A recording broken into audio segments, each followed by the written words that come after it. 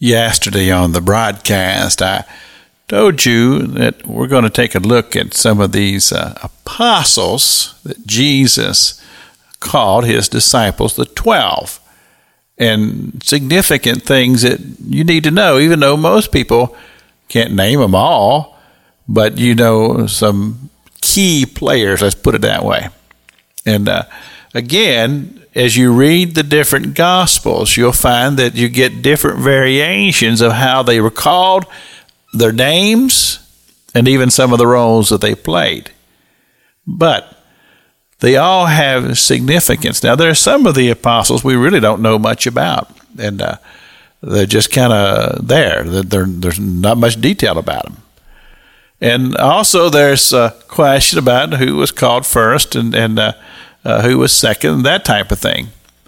But if you read the Gospel of John, John tells us that there were those who were followers of John the Baptist. They were his disciples. And one of them was Andrew.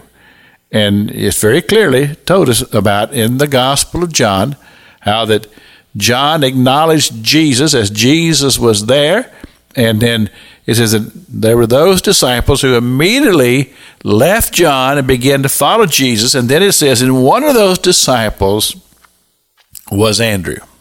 Now, this is what is significant for us and means to apply what we learn from Scripture, is that Andrew did a very, very correct thing. Andrew, after he met Jesus, and from what we read here, he decided to follow Jesus. He became a disciple of Jesus Christ, even though the ministry of Jesus was just getting started. It was just being launched. People didn't know Jesus. They knew John. And John's ministry was tremendous, and people were following him, multitudes of people. But Jesus was just getting started. But remember what John had said. John said, I must decrease, he must increase. And John pointed Andrew and other disciples toward Jesus. Andrew began to follow him, and then Andrew went and got his brother, Peter. And says, I have found the Messiah.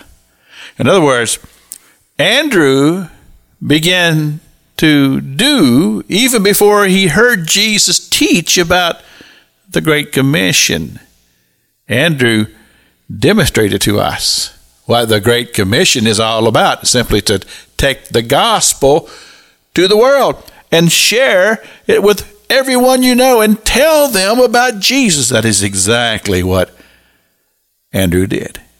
You see, that begins to be a teaching for us. If you have met Jesus Christ, Lord and Savior, and you have accepted him as your Lord, then you need to tell your brother, your sister, your mom, your dad, the neighbor across the street, the person you go to school with, a coworker that you work next to every day. You need to tell your experience. And that's simply what Jesus told us to do in his very last instructions for the church. This is Pastor Jack King with the gospel on the radio broadcast.